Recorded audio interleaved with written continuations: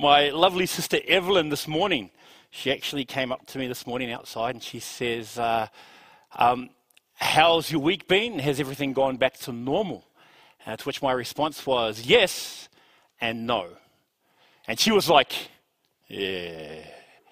Yes, in the sense that getting back into the routine of things, getting back into the routine of life, getting back into the routine of what standard sort of daily practices that we do. But no, not to lose the enthusiasm, not to lose the taste of heaven that we partook of as we go deeper into the Word, as we go deeper in our relationships with each other, as we go deeper in that partnership that he shared about with Israel, as we go deeper in our faith and as we go deeper in our availability for Jesus Christ. And that was a great blessing to be at camp. And Jono shared on Wednesday night at prayer meeting how this, after finishing camp, felt a little bit different.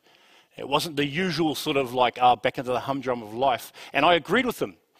And it's something that we, as the people of God, choose to do, whether to keep going, whether to continue to nurture what God has convicted our hearts about and allow God to work within each of us and our circumstances. So it was a great blessing. Once again, a big thank you to Mike Piatangtama and his being able to come with his family and share with us the Word of God. And thank you to everybody that came along to camp, and for those who didn't, who prayed for us at camp. It was an amazing blessing. And so I'd just like to, firstly, before I get underway with this morning's message, there's Auntie Sue and Uncle James. Hello, everybody. Hey, everyone wave to Uncle Sue and Uncle James. Okay, just wanted to say hello. It's wonderful to have everybody here today. So what we're going to do today is we're going to look at the Word together. Let's go deeper together. For some of us, you may have heard of these lessons. They're called 11 Lessons Learned from Noah. Now, you may have actually looked at these before and seen them and thought, hey, this is really quite interesting. For some of you, this might be completely new. But as you look at these 11 lessons, for example, number 1 says, don't miss the boat. Don't miss the boat. We are told in 2 Corinthians chapter 6, verse 10, that today is the day of salvation. Not tomorrow, not a few weeks from now. Today is the day of salvation. Now you look at number 5, when it sits there and says, don't listen to critics, just get on with the job that needs to be done.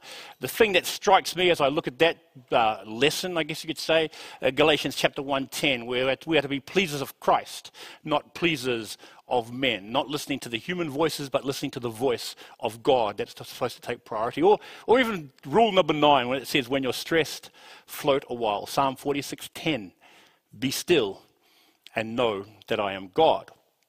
The amount of truths that can be discovered in the scriptures are innumerable, whether they be from individual verses, whether they be from cultural lessons, contextual lessons, character examples, or specific circumstances. As one delves deeper into the Word of God, one gleans truths as the voice of God speaks to us through the Word of God and brought to life by the Spirit of God. So today, we are going to look at Noah over the next couple of weeks. And instead of looking at all 11 lessons, we're not going to do that. I want to look at 2 lessons. 1 lesson this week and 1 lesson next week, because the week after, our brother Bob Mendelson, I put Ben up there, it's Bob Mendelson, will be coming the week after. So we're going to look at not so much at what Noah did, but rather what a great God through Noah was able to accomplish.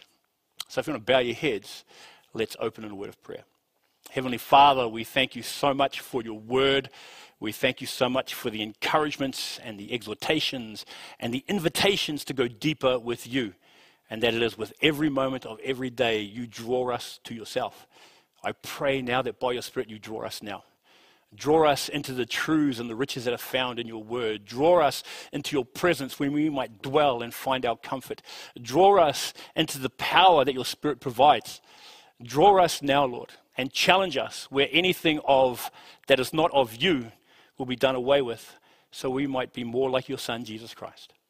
Please speak to us now, in Jesus' name. Amen.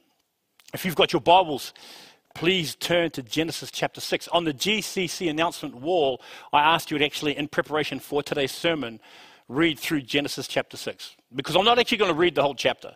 We're going to make our way through it, so I would encourage you to do that. Now, to provide a little context for you, the world, in the short time that it has been around, has descended into depravity. The initial desire of Adam and Eve in Genesis chapter 3 is now being lived out. Adam and Eve desired to live autonomously, meaning self-governing.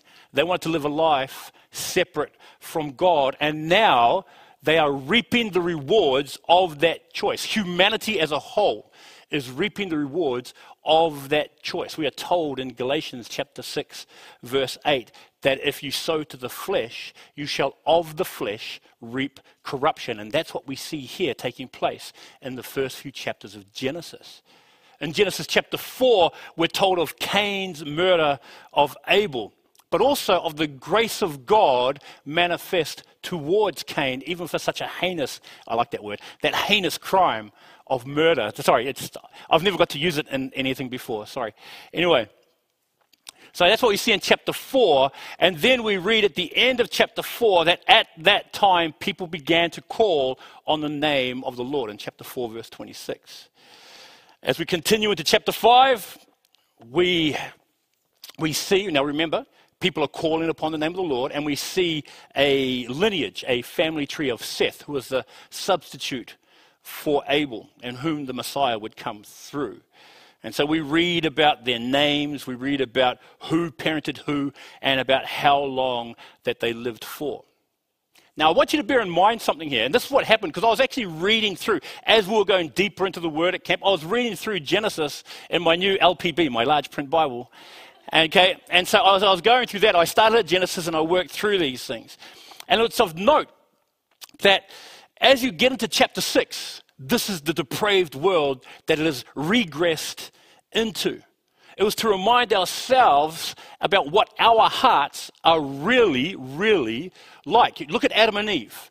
They had the perfect circumstance, the perfect situation. They had a loving parent. They had divine fellowship. They had all provisions made for them. And when given the choice, what did they want?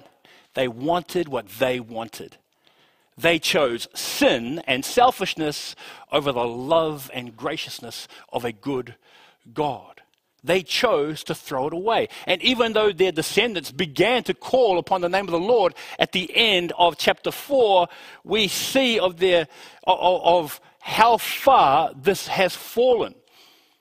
Even though they would have heard the stories of great-great-granddad Adam and the paradise that he lost.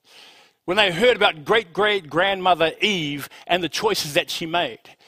When they see and sort of like, wow, look at the consequences that we're suffering now because of what had happened back then.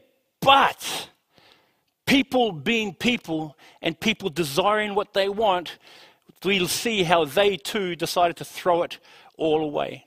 In Genesis chapter 6, we read of the state of the world in verses 1 and 2 and verses 4 and 5. We read of the warning God gives in verse 3, and we read of the action God will take in verses 7 through to 22.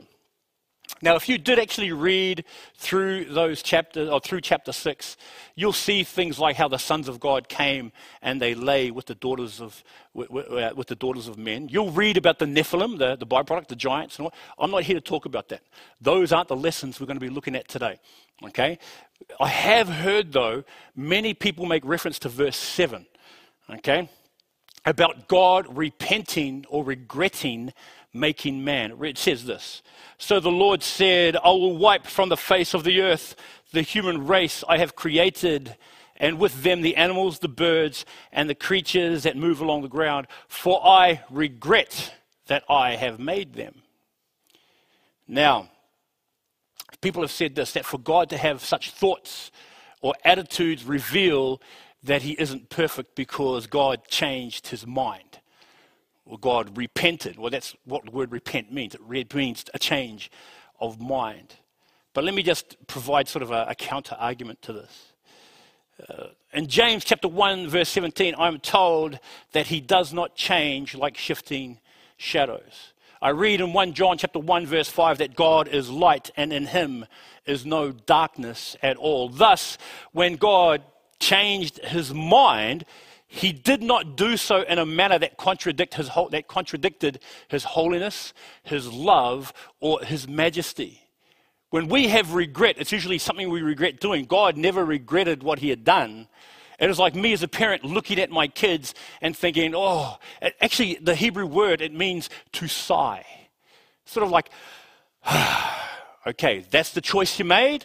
All right then, let's work with it. When my kids make wrong choices, have I ever regretted having them?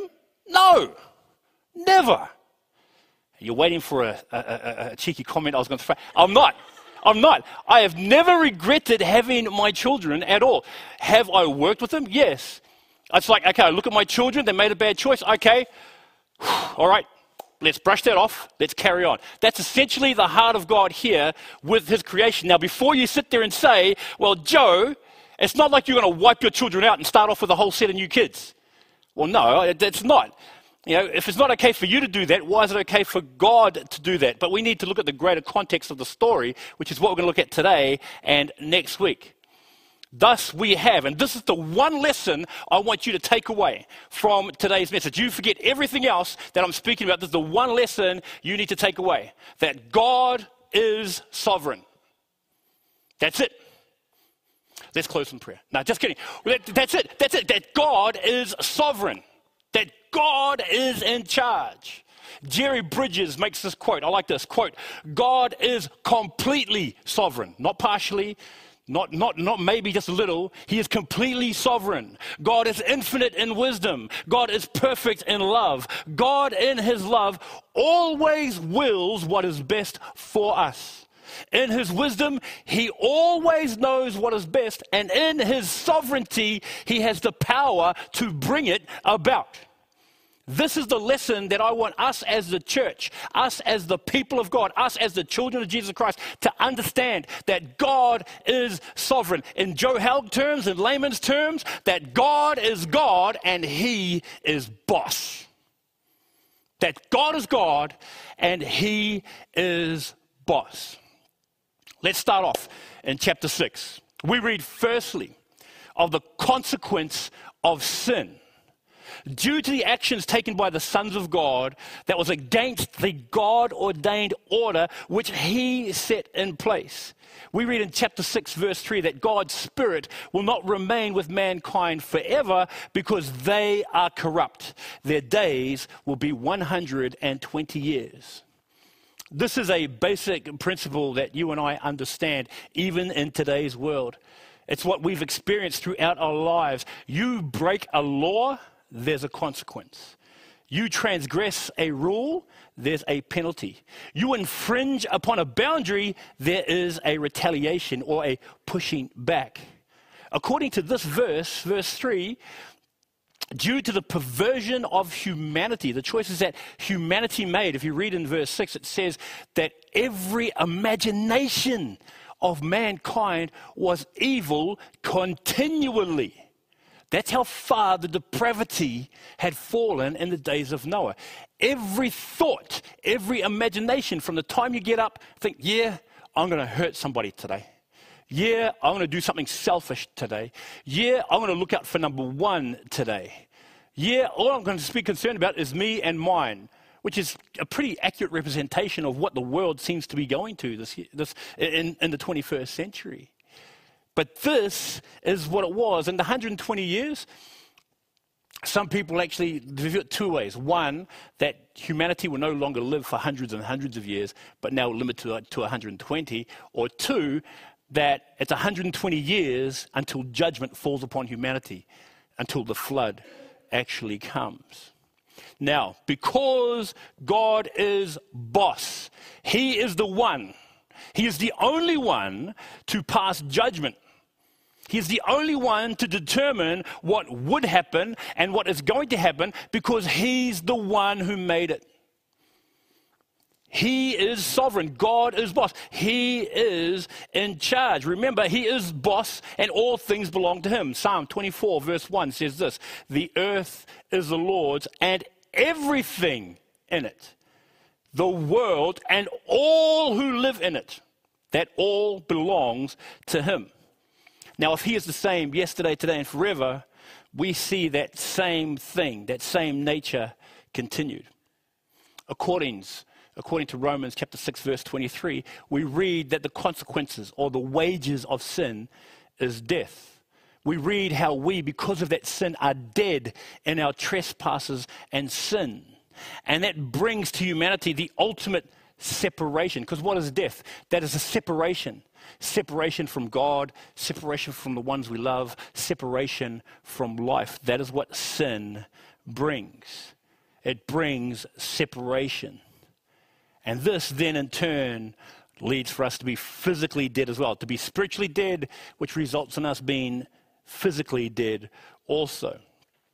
Thus, in God's position as boss, what does the Lord do?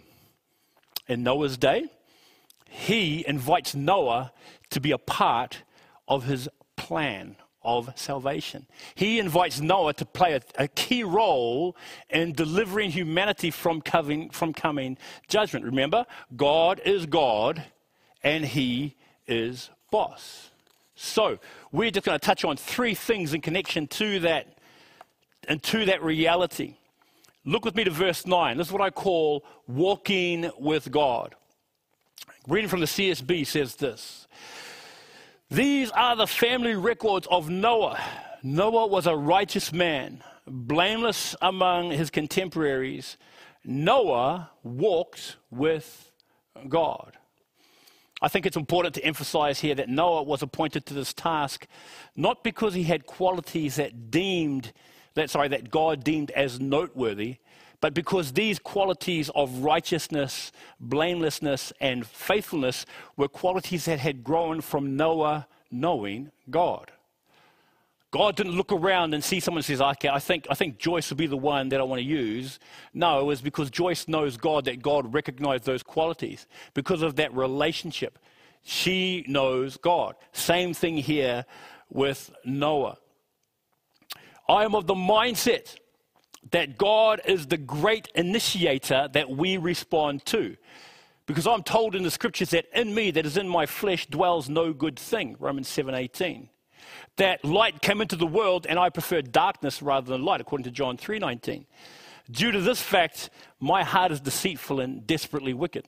That's why it's not a matter of me having anything to offer, rather God, who, according to his sovereignty, utilizing and calling me to himself.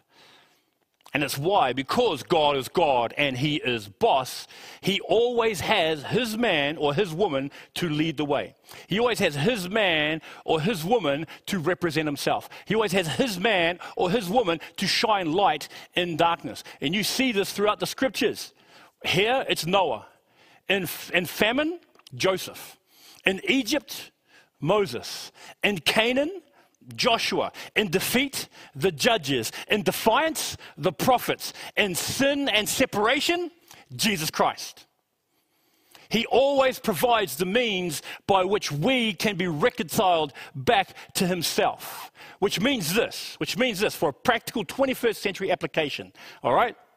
If God is God and he is boss, he has his man and his woman to lead the way for others to know the salvation of God. In other words, the man and the woman that God is using today is you.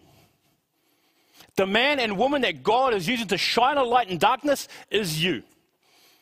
That you at school, you in the office, you in your neighborhood, you in your church, you in Bendigo. Hey, Mike, it is you.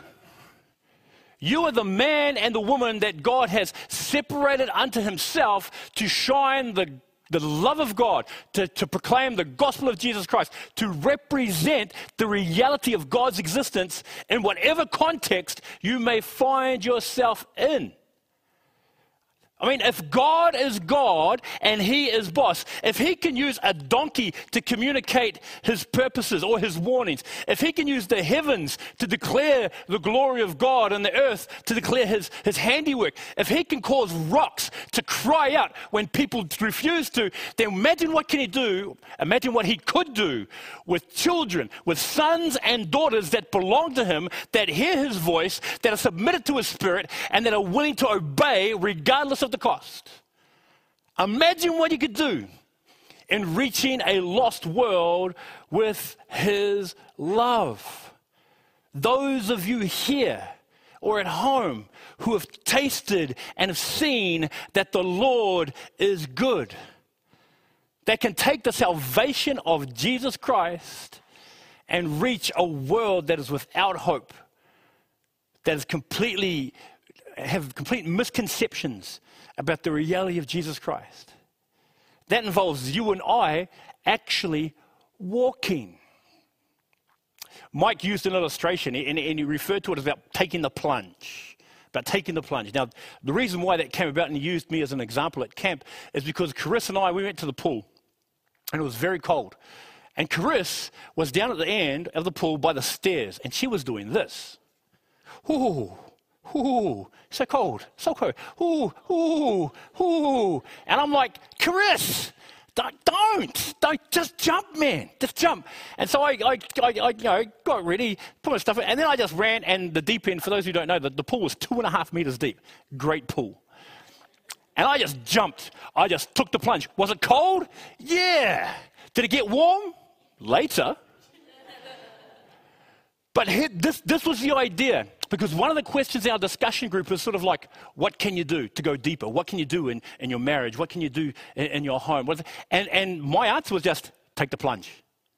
Just jump in. We know what God has called for us. We know the responsibilities we have as a church and we have as individuals. So you know what we need to do? Just take the plunge. Take the plunge and obey. Take the plunge and go deeper into his word. Take the plunge and be obedient in sharing the gospel. Just take the plunge. Just do it. I'm not promoting Nike or anything like that, but just take the plunge. Jump in. Don't, with our faith, no offense, Chris, don't, with our faith, stand on the edge and just go, ooh, I don't think. Why? Because when we sit there and go, ooh, then we start having second thoughts. Oh, I don't think I want to. We start to have second thoughts because we feel uncomfortable. Because it's chilly. Take the plunge, get over and done with, and watch what God will do. You won't ever discover the fullness of God's promises if you're always on the edge. Take the plunge and watch what God will do. That's what it means to walk with him. Take the plunge, start walking, start obeying, start heeding. Take the plunge and walk with him. That's why Noah was able to be utilized by God, because he walked with him. He took the plunge. But it's more than that, okay? Because it begins, once you take the plunge, it goes into this. You start building. You build with God. In verses 14 through to 16. Because God is God and he is boss, like most bosses, they see things on a different level. They have the greater picture in mind. They have a different projection with how they view things. In their mind's eye, they see things that people maybe lower down don't see. You talk with Uncle Bill and with the business that he runs. You talk with Jim's, because Jim's heading up the job that he does. You talk with Pastor Ben as a teacher. They have a bigger picture in mind. In their minds, they see building taking place that will impact the future. There's an infrastructure that they set up for future benefit. In Noah's day, God tells Noah in verse 13 what the future impact will be because of man's sin. Read in verse 13 with me. It says, Then God said to Noah, I have decided to put an end to every creature, for the earth is filled with wickedness because of them. Therefore, I am going to destroy them along with the earth. So, in preparation for that judgment, for that impact, God says to Noah what is needed, go forward, how it will be, rooms covered inside and outside with pitch, and its dimensions to the foot outside in verse 15 and to the inch inside. Noah most probably didn't know the full extent of the task that was being undertaken, but he did so faithfully, trusting, one, that God knew what was needed for what's to come, and two, that he is boss. He knew his position in relation to the King of Kings and the Lord of Lords. God knew what was coming for us. And if we turned away from him and did what was right in our own eyes, judgment was in store for us. Punishment for the offenses I committed against him, that I was lost and destined for eternal damnation in hell. So what did God do? God sent his son to be our safe haven. God sent his Son to be the ark of our salvation and to deliver us from the flood of God's wrath and condemnation for sin. Jesus, who was born of a virgin, God incarnate that dwelt among us, and said that if we place our trust in him as God's Son, who died on the cross for our sins, we will rise again in victory. That we will be ascended on high for our benefit. And that he sent his Spirit to dwell within us who have trusted in Christ, to be forgiven of our sin and born again in his Spirit. And God instituted all of this for us in Jesus Christ upon this one fact, that God is God and he is boss. That's it. That's it. Which means, for this last point, what we bring for God. I want to read this. This is verses 19 through to 22. And we read this. This is from the CSB. You are also to bring into the ark 2 of all living creatures, male and female, to keep them alive with you. 2 of everything will come to you. I edited that bit just for a little bit. Will come to you so that you can keep them alive. Take with you every kind of food that is eaten. Gather it as food for you and for them. And Noah did this. He did everything that God had commanded him. Since God is God and he is boss, he instructs Noah what to take with him in this situation. Now, the 2 active verbs here, bring and take. And while we are not in the literal, I guess you say the literal career of building a physical ark, we have been entrusted with a privilege to bring before the Lord the lost. To bring before the Lord our lives, our souls, our very beings. We are to direct people, including ourselves, to the person of Jesus Christ, for not only for the salvation of sin, but victory over sin as well. To show others as a church the love of God and the victory that we have in him. My brother Fritz is a builder. And I don't know anything about building, like, properly. Oh, if I was actually going to work with him on a site, I would just follow his direction and follow his lead as his subordinate. So he'll sit there and say, because I can't build, say, Joe, go and get this, Joe. See, at the very least, what I can do is bring him in the materials. I need nails, Joe. Here you go, Fritz, here are the nails. I need some 2x4s or 4x2s. Can you give me that? I'll bring him those. So I basically give to him the things that he needs so he can build the house that we're doing. You know, the walls and the trusses, and put up the gyprock, all that sort of stuff. So I'll do what I can do. The limited amount I can do. Now, I was talking with Carissa about this while we're in the pool. So when she eventually jumped in, we were actually sitting there talking. And one of the things God really struck me with is this. Okay. Jesus Christ is the master builder. According to Matthew 16, we are told that he will build his church, that the gates of hell will not stand against it. Okay, so if he is the master builder who has the bigger picture of what his church is supposed to be looking like, what is it that I can bring him? Materials. I'm told in 1 Peter chapter 2 that we are living stones to build a spiritual house, to offer up sacrifices to our God. That's why. So you know what I can bring to the Lord? Souls. I can take the gospel out to people and lead people with the love of Jesus to the Lord Jesus Christ, who then places him or her in the appropriate place as part of the church of God. What else can I bring to him? I can bring to him my life. I'm told that I can offer my life as a spiritual sacrifice, according to Romans chapter 12, verse 1. I can offer that up to him, that he can take then and place, because he is boss, where he deems the best fit for me.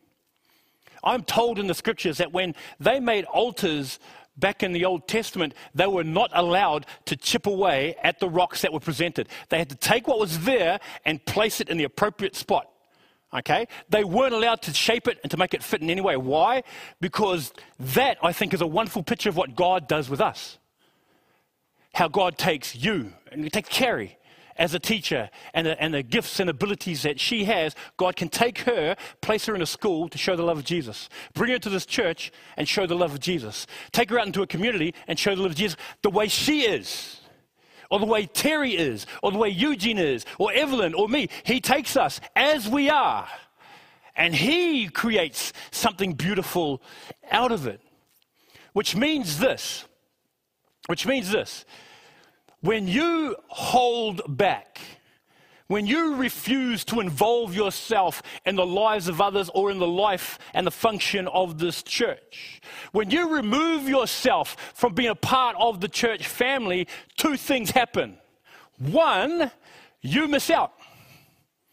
You miss out because God has gifted you in a particular way to bless others, and when you remove yourself from that and you fail to serve, like fail is the wrong word, but if you refuse to serve, well then you miss out, because you will never get to experience the fullness of what God desires to bless you with, because you've removed yourself from that aspect of it. So you do miss out. I'm told in 2 Chronicles chapter 16 verse 9 that the eyes of the Lord roam to and fro above the earth. And He's looking for people. He's looking for people in His church to reveal Himself to reveal Himself powerful to. That's what He's doing. He's looking now. You remove yourself from that, you've basically taken yourself out of selection. God wants to reveal so much to you, and you'd much rather just sit on the sidelines and say, no, that's okay. You take Ellie, Lord. Take Jim's.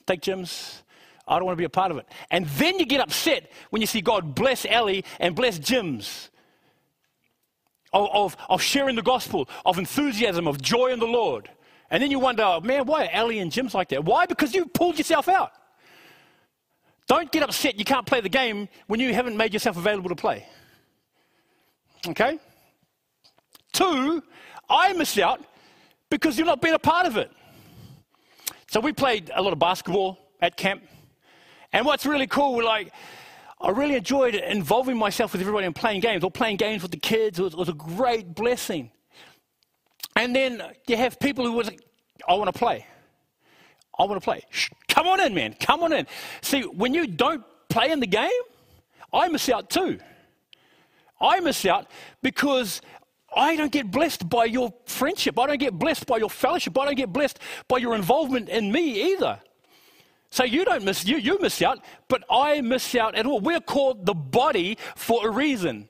The reason why we're called the body is because we need every single part of it involved for it to function properly.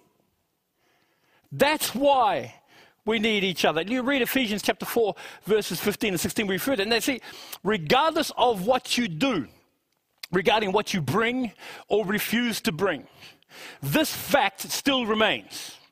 Regardless of whether you want to involve yourself or not, regardless if you want to put your hand up and be counted or take yourself out of the game and be ignored, regardless of that, this one fact remains. God is God and He is boss. And if you don't want to be a part of it, then He'll choose someone else. If you don't want to be a part of His work, then He'll say, okay, then I'm going to overlook you because you don't want to partake of all that I want to have. I'm going to give it to someone who has their hearts open, who have their hands open, who've laid their lives on the altar of sacrifice. Then that's what I'll do. Does He want to? No. But He's also not going to force you to do something that you don't want to do. And if you don't want to be a part of His work, if you don't want to be part of His plan, if you don't want to be part of His building, then I'm sorry. God will say, okay, I'll go to those people who have sacrificed, who have yielded their life to me in obedience. God is sovereign. God is God, and here's what I said, whether people walk with Him or walk away from Him, whether you join Him in building or sit on the side of the building site and watch everybody else do the work, that whether you bring to Him materials or present yourself or you choose to remain on the work site and let other people do it, God is sovereign, and that will never change. God is God, and He is boss. Joni Eareckson Tada has this wonderful quote. It says this: real satisfaction comes not in understanding God's motives, but in understanding His character. and trusting in his promises and leaning on him and resting in him as the sovereign who knows what he is doing and does all things well. That is where our vision is to be. A reality that we need to meditate upon when we acknowledge this singular fact, that God is God and he is boss. And with that challenge, brothers and sisters, I'm going to invite the music team up, and we're just going to close with one song.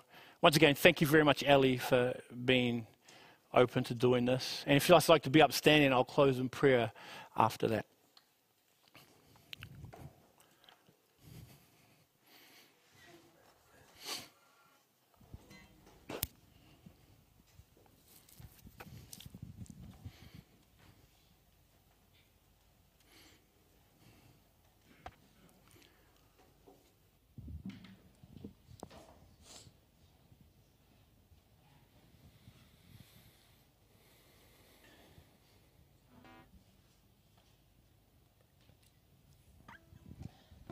Let's worship, church.